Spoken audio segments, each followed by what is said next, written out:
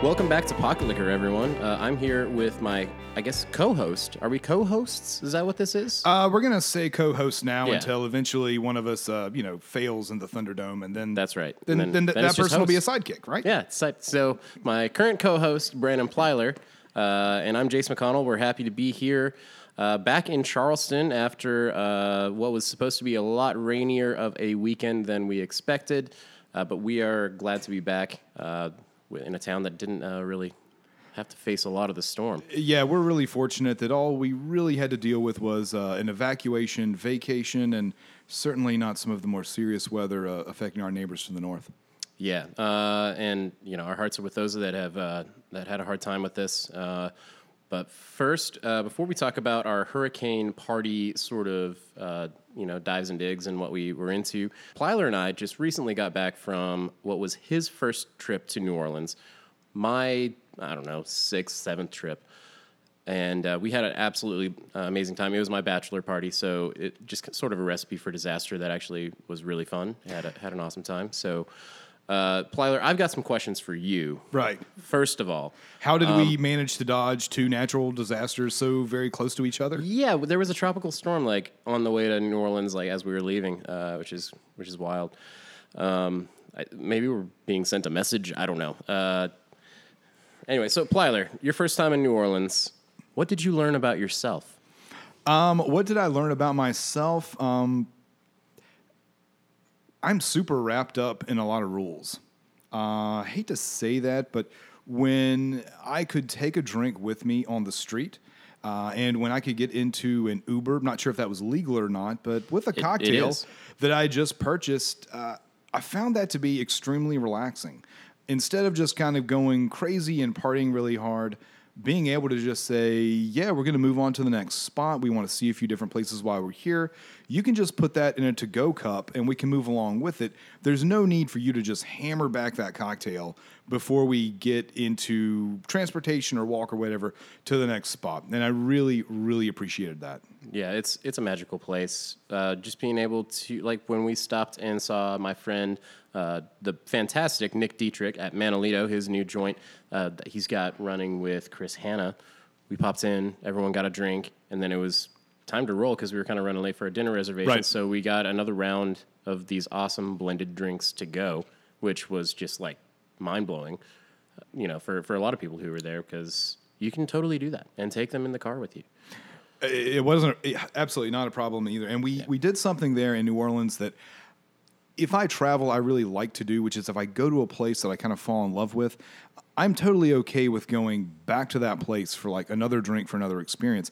And we went back to Manolito's the next day, which was extremely enriching, not only for the camaraderie and the cocktails that we had, and the little cafe cubano they hooked me up with, which I was in dire need of that. But there was a cocktail practice that we actually mentioned on the pilot episode that I've only seen in home practice, meaning my home. It was reverse prophecy or something. We just talked about this, and then we witnessed it out in the wild. I've never seen it in practice in an actual bar, and it blew me away. He was choking back tears. I swear, it was a whole thing. So a Sazerac gets ordered, and part of the process of making the Sazerac is rinsing a rocks glass with absinthe or Pernod or something bitter. The John Williams soundtrack starts to swell in. And at my house, typically in a bar, you will see whatever is used for the rinse get dumped down the drain. At my house, I'll just put a Hawthorne strainer on top of the rocks glass, strain that out. Talking about the absinthe rinse. Yeah. Strain the absinthe out into a little shot glass or a cordial glass, and then dump the ice. So I have a little something, bitter aromatic to sip on while I finish the rest of the cocktail. At Manolito, the Sazerac came with a full-on sidecar of absinthe.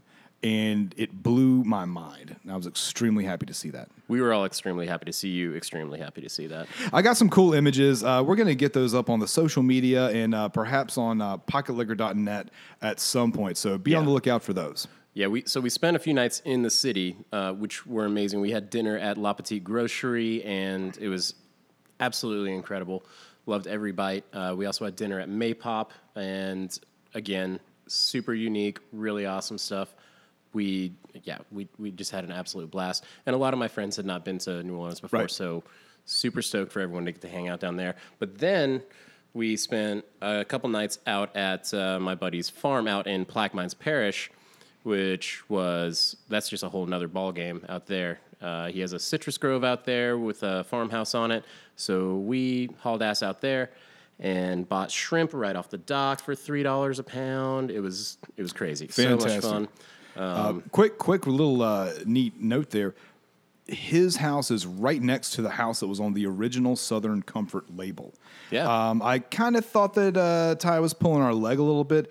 We walked over, and it's totally legit. They have the original drawings, newspaper articles, everything. So it was a very special place. I am totally a fraidy cat around alligators. Not anymore, you're not? Not anymore, maybe. I mean, the ones that are like 14-plus feet long, that's, Yeah, you were wrestling them by the end. I'm just kidding. No one got that close. But there were a fair amount of large alligators very close to us. This house? That's the house, yeah. Yep, that's the one. You got it. Yeah, we were staying right next to there. We had dinner there one night, drinks, Southern Comfort shots. That's our producer, Lindsay, showing us a Googled image of the old Southern Comfort label. And yeah, it was wild. Right next to a levee between the Mississippi River and the house where it was at. Very cool, very interesting. A lot of chartreuse consumed out of the bottle. Straight out of the bottle, yeah. Beer-wise, I mean, I really got into the Dixie lager that was down there. I know that sounds crazy, but A Confederacy of Dunces is one of my favorite books. It's not. It's my favorite novel probably ever. Dixie beer is mentioned there, and production of that beer left after Katrina hit, and they've just very recently, in the past few years, brought that back. So this cool, refreshing, kind of sweet lager that works really well with spicy kind of Creole Cajun food. Shotguns. And yes, Alligators. Loaded shotguns and alligators. I was very happy to be drinking what I thought was the most appropriate thing at the time. Yeah, it was a grand old time.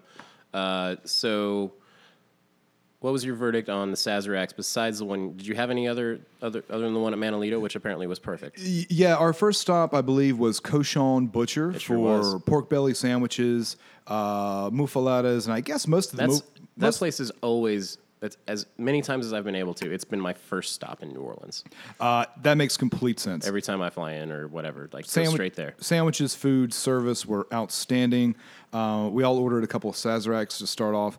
It was a perfect cocktail. I couldn't really find bad music, bad booze, with one exception, or bad food in New Orleans. Everything, everywhere. It's like going to coffee shops in Portland. Like, if you make bad coffee, you probably aren't going to do well in Portland opening a shop up. Yeah, it was truly a magic time. We got proper po' boys, the whole thing. It was fun because I've been, like I said, I've been many times, and I've always had a great time. But it was fun going with people for their first time, because so many, I was there my first time. People got to take me. It was just so much fun. Pim's Cups at Napoleon House is just something you do. It's not the most amazing Pim's Cup. It hits the spot when you're there, but it's just a cool place in the middle of a really cool city. It was a house built for Napoleon to live in after he was exiled from France. Yeah. Which blew me away, because I'm kind of a history guy. I guess we drove around and saw a lot of cool buildings and a lot of cool old houses. And in Charleston, which is my city, and I love it, in Charleston, most of those places are private residences, and that's okay. In New Orleans, they have bars in the bottom of them, and someone's running a po' boy shop on kind of the back end. So that was a privilege to be able to go into so many really old houses, old bars that just have a ton of history, and you can order a Pim's Cup, and they're totally cool with an 8-top showing up unannounced. Yes, everyone was super nice, had an amazing time. One of my favorite moments of the whole thing, I wanted to tell this story just briefly. While we were out at the farm, my good buddy Justin, who has an amazing Instagram account for cocktail nerds, if you're into it, it's at @il_bevitor. That's IL_BEVITORE. Does some amazing cocktail photography, recipes, his take on stuff that he gets out of cocktail books. Really, really cool.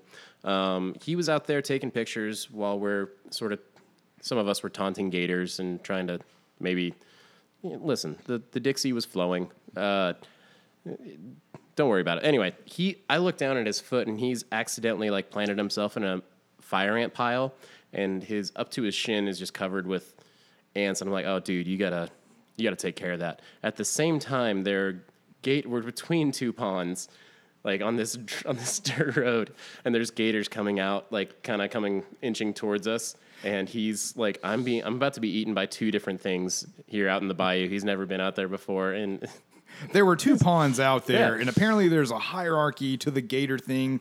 One pond has the younger, smaller gators.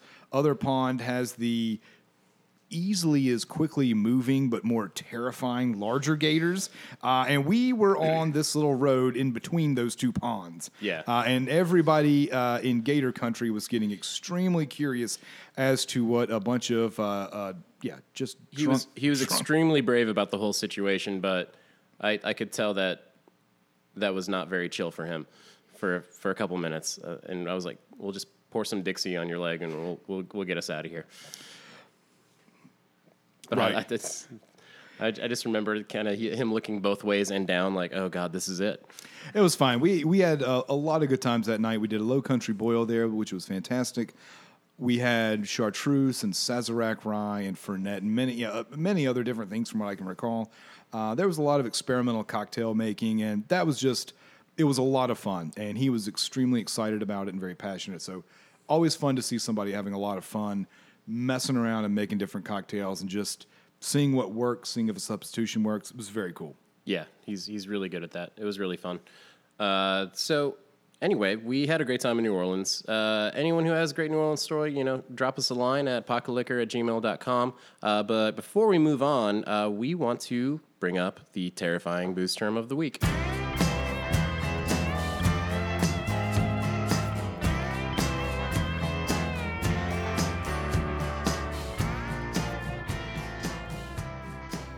So I'll go ahead and take the first one here. Terrifying booze term of the week is kettle sour.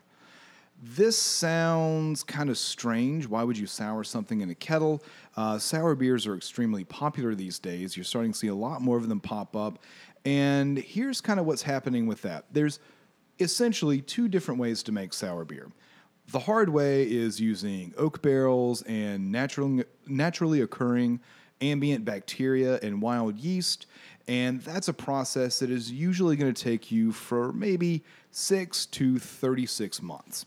So that is half a year to 3 years, just depending. The kind of quicker way is to do something that's called kettle souring. So a lot of breweries do not want to bring in the acid-producing bacteria into their brewery because it could possibly infect their equipment and could sour beer I don't want to say without their permission, but if you're trying to make a lager or an IPA or a pale ale, you don't want that beer to be sour. And if you have some of that stuff hanging around in one of your fermenters, you could very well sour something kind of unintentionally. The kettle sour process means that you will take wort, which is unfermented beer, add it to your kettle. You'll heat your kettle up. You'll add a culture of generally a strain of lactobacillus, which is an acid-producing yeast, something that is involved in cheese making, involved in yogurt. In fact, some brewers will actually use actual unpasteurized live Greek yogurt in the kettle to kind of get this process going. And that will build its own kind of acidity that is nice, bright, and refreshing. The brewer will then, and that's something that typically happens over a weekend. It takes a few days. The brewer will then fire their kettle up and will bring the wort up to pasteurization temperature. So that will effectively kill all of the bacteria that's making that acid. And then that wort can be cooled down and sent into a fermenter without a great risk of this kind of cross-contamination of different organisms. What you need to know about this: the beers that are traditionally made with some of the longer kind of wood aging processes, such as Goose Lambic is one of my favorite styles. Typically, those beers are going to cost a little more money because they're more labor intensive, they're more time intensive. and they would just require more of everything to kind of make those and blending and things like that. Most kettle sour beers are generally what we would call quick sour beers. You'll see a lot of these under like Goza or Berliner Weiss, those styles that are canned. Maybe they have fruit additions and are sold as like low ABV, refreshing type beers. So just kind of know there is a difference there. And also, while some of the more traditionally produced sour beers are known for aging extremely well, the sour beers that are fruited and that are lower ABV and that are made in this process, these beers are not meant to be aged. They're not meant to be hung on to. Go ahead and drink those fresh, store them cold, enjoy them, especially if you live in a place that gets a lot of heat and humidity. Sour mash is my terrifying booze term of the week, and it's basically just the practice of adding spent mash when you're making whiskey. Mash is what gets fermented, and then you distill it, and you have your liquor come out, and that's what you age to turn into whiskey. You take some of that spent mash, and you add it to the new batch to improve consistency. You're going to get the same yeast and all that kind of stuff, but what it really does is it gets the pH to the right level so the yeast can multiply and do their job, and it also helps you avoid unwanted bacteria that's going to affect the flavor. And that's what you really want, especially when you're trying to improve your consistency. So the long and short of sour mashing is basically you're just providing a really nice acidic environment for the yeast to propagate and do its work, eat all that sugar, produce all that ethyl alcohol, and it's kind of a fun term to put on a bottle for marketing. A lot of it is really just marketing. It's something to put on the bottle and just makes American whiskey really consistent. I would say probably 99% of American distilleries use sour mash as a part of their production, but that's all it really means. That's the terrifying booze terms of the week.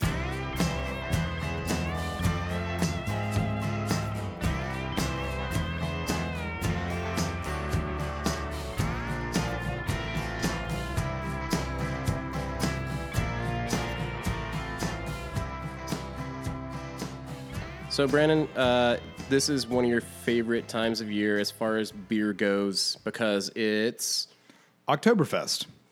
I know that doesn't sound super duper interesting. I am in love with very classically produced lager beers. And Oktoberfest, Märzen, and the Weizen style are really wonderful things that are only available this time of year. So, what are the differences between those? So we're going to start with what most people are familiar with, which is what we're drinking right now. This is from one of my favorite Bavarian breweries, Eyinger.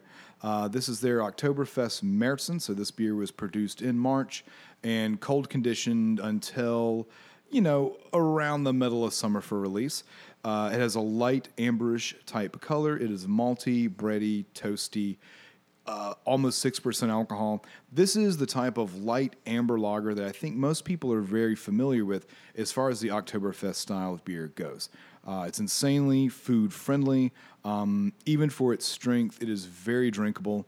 We're having this out of some fancy looking wine glasses right now. We sure are. And I'm very happy. It degasses the beer a little bit, which makes it a little more drinkable. You don't bloat as much when you have it. And there's this wonderful, kind of spicy hop thing that's resonating from it. And I'm very happy with it. And I know it sounds super cliche and everything, but a couple years ago, my dad really wanted German food for his birthday. So my mom made spätzle and schnitzel and all this really cool stuff. And I was like, okay, so we're going to have a bunch of carbs and fried food. And I guess we're going to have to try and choke down a bunch of fizzy beer. I brought some Oktoberfest stuff. I brought some smoked beer, which I'm usually not into, from Schenkerla. Schenkerla, yeah, they're out of Bamberg. Yeah, and it blew me away how well it went with everything and how actually digestible it becomes after you pour it out and really, really goes well with everything. Yeah, it's a bit of a misnomer. I mean, there's a lot of these German lagers. You see pictures from Germany where they're consumed out of a Mass, which is a big liter mug that you have to do multiple forearm and bicep, I think, exercises to be able to manage those. I'm always blown away by these pictures of these folks that work in beer halls who can carry multiple 10, 15 of these things at once and go to a table. And they're usually females, and they're usually half my size, and they totally make me look like a wimp by carrying what has to be 70, 80 pounds of like liquid to a table in glasses. It blows me away. It's insane. I can't imagine trying to do that. So the other end of Oktoberfest that people are now beginning to become familiar with is what's known as the Weizen beer style. So that is Wiesen. So Weizen refers to meadow. So the original Oktoberfest festival happened in a meadow, and this is the Weizen, the meadow beer. So this is a lighter color, kind of a drier interpretation of the style. So wait, let me back up. Yeah. Wiesen has nothing to do with wheat. Weizen has nothing to do with wheat, I'm afraid. I mean, we'll see how Germany takes. I mean, I knew that. I just wanted to make sure. Germany's pretty uptight about what you can put in beer. By the way, we'll do a Reinheitsgebot spot here a little later on, kind of get into the ins and outs of that. But the Weizen style is golden, a little bit lighter, but still strong in alcohol, insanely friendly with food. The Weizen style is what you would expect to find at the tents in Munich. So for us, mostly the amberish, kind of nutty, toasty lager. That's not what you would really find at the Oktoberfest in Munich. This kind of lighter, drier, golden style is what you would see.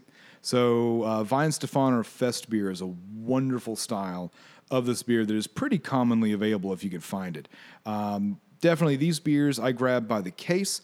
I live in a place that gets summer for quite often, and there's a lot of whole hog cooking in my neighborhood, and these styles of beer work magically with that.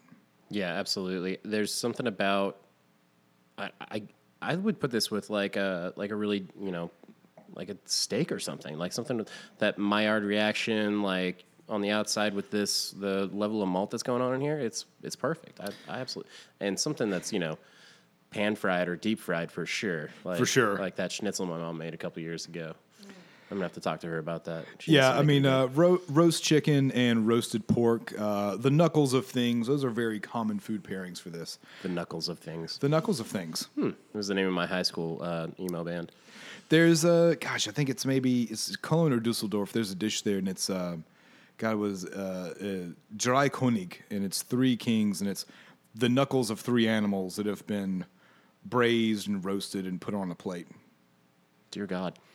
That is intense. That's why they drink schnapps in that country, Jayce. That makes a lot of sense, I guess.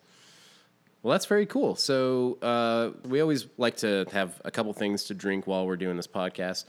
Sometimes it'll probably become more evident than other times, but today my contribution, or what I am forcing down everyone's throat, is... I'm just kidding. It's delicious. It's from the Ministry of Rum, Mr. Ed Hamilton. He's got this Jamaican pot still gold rum. He's got a dream job, first and foremost. He is cool. He's got some cool stuff going on. One of my favorite lines of rums for sure is what he's got going on. This is just sort of a really high hogo, funky, light in color, easy. I would say easy drinking for me, but maybe for other people it might not be. Just funky, complex rum. I absolutely love it. Throw this into a daiquiri. Throw this into a Hemingway daiquiri, like we've talked about before. It's going to add an extra layer of funk, grassy, almost like, this will sound gross, but it actually really works, like wet hay sort of thing going on. It seems authentic. I was talking to someone recently, and this isn't a white rum, but I'm going to go on a tangent here. But it's close enough that you could almost play with it like it is. I was actually talking to Bob recently, Chef Bob Cook, chef at Edenzos, and he's like, I feel like there aren't any good white rums on the market. And I was like, well, you're not wrong, but there are very few. I've found that are like standout. I agree with that. And so, like, Plantation 3 stars is great. I really like the Denizen white rum, if that's around. I really like Brugal or Brugal. I don't know what you're supposed to say, but Are those oak-aged rums that have the color removed from them later down the line? I believe the Denizen and the Plantation are. I'm not sure about Brugal. Right. But I've been wrong about most things in my life at least once. So no, that's all very fascinating. For rum, mostly I lean towards what kind of walks around the parking lot of whiskey. So a little bit darker, oak age, a little more, burnt sugars, coconut, things like that. This is this is absolutely wonderful. It's almost like an aperitif, man. I mean, light, grassy. It's a little funky, but even if you're not into agricole rum, which this is not an agricole rum, but even if you kind of hear those words and you kind of move away from that, this is really something you should kind of put in your repertoire. It's very good. Yeah, it's great. Like I said, it makes a great daiquiri. Use it for all your rum, classic, motifs, whatever you want to do, old fashions. I just like having it around. It's on the table. It's a little bit higher proof than a lot of rums. This is a 46.1 ABV. And what country is this from? That's from Jamaica. And his stuff comes from, like, he sources from different places, right? Yeah, he goes around the Caribbean and finds the coolest, best shit and brings it to us. Whether he like blends it or ages it differently or whatever, that's kind of what he goes around and does, which is really, really cool. So, and for the most part, I found that the Hamilton rums are extremely approachable as far as like a price point. So if you're going to like look for these, in the $30 to $40-ish range, I'm usually, of them are pretty approachable. I'm usually a buyer kind of at that rate. So to wrap up the show, we just recently sort of skirted by Hurricane Flo. We're thankful that nothing terrible happened here, but a lot of people evacuated, a lot of people hunkered down, a lot of people were expecting power outages and stuff like that around here. So Plyler and I had our brains picked recently by a city paper about what we do to drink through a storm. And we wanted to kind of share that with you all here. What do you say? What do you say, Plyler? How do you batten down the hatches for your liver? For batting down the hatches, honestly, if there's something cool in my fridge that I've been hanging on to for a special occasion, something like that, losing power, whatever, that is the special occasion. You have a cool bottle of champagne, open it up. You have a cool... It's going to get warm. Yeah, it's going to get warm. You have a cool sour or barrel aged or whatever, sort of beer in your fridge.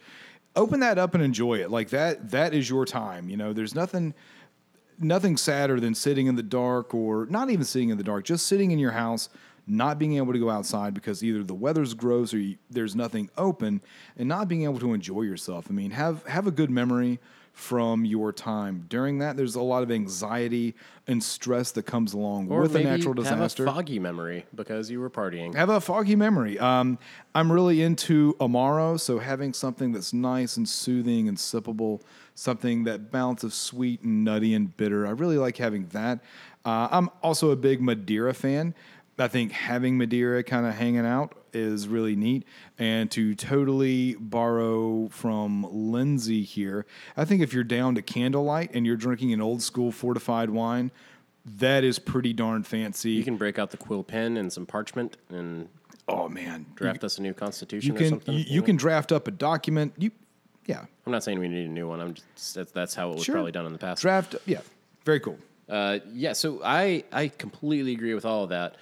However, I also want to highlight that sometimes it's really important to, kind of make this stuff last and make it functional, because you're kind of you're in basically 1800s settings without electricity. So a lot of people are saying, hey, fill your tub up with water so that you can, use it to flush the toilet or whatever. Fill it up with ice and fill it with cheap, cold, crushable domestic beer and ginger beer, because you should also get yourself a bottle of dark rum like Gosling's or something like that, so you can make something along the lines of a dark and stormy, which is an easy cocktail that's soothing to a lot of people.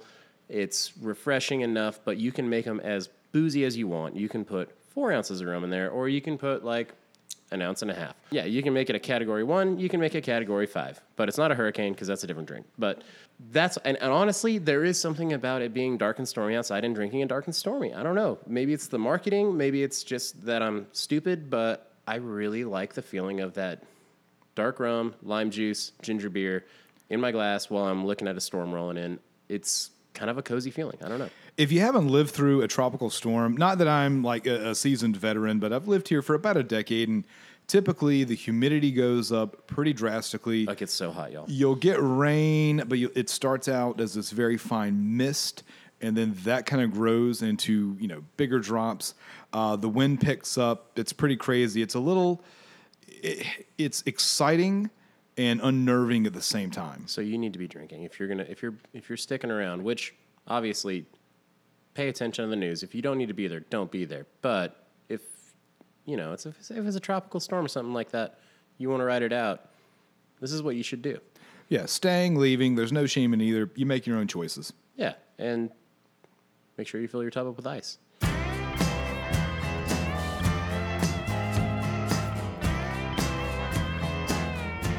Hey, y'all, thanks for listening to Pocket Liquor. Please check us out on the interwebs. Is that what the kids are calling it these days? Interwebs, that's what, yep. At Pocket Liquor on Instagram. We're also on Facebook. Check us out. Our website is pocketliquor.net because we couldn't afford the .com. Someone already snagged it. If you're that person, please call us. We could figure something out. We're really good at making drinks.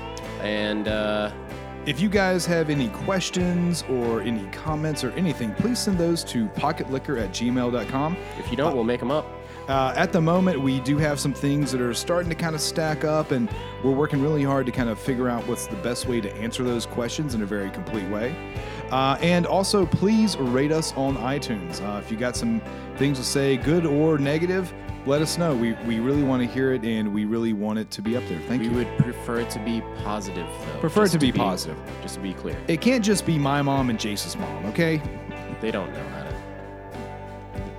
I'll show them how, I guess. Pocket Liquor is recorded and produced by LMC Sound Systems here in Charleston, South Carolina. Check them out at LMC Sound System on Instagram. Music for Pocket Liquor is generously provided by Jameson Hollister. Check him out at Jam Hollister on Instagram and check out some of his awesome other projects. Also, a big thank you to Holy City Handcraft and Miguel for his super awesome photography that you can find on our website, pocketliquor.net.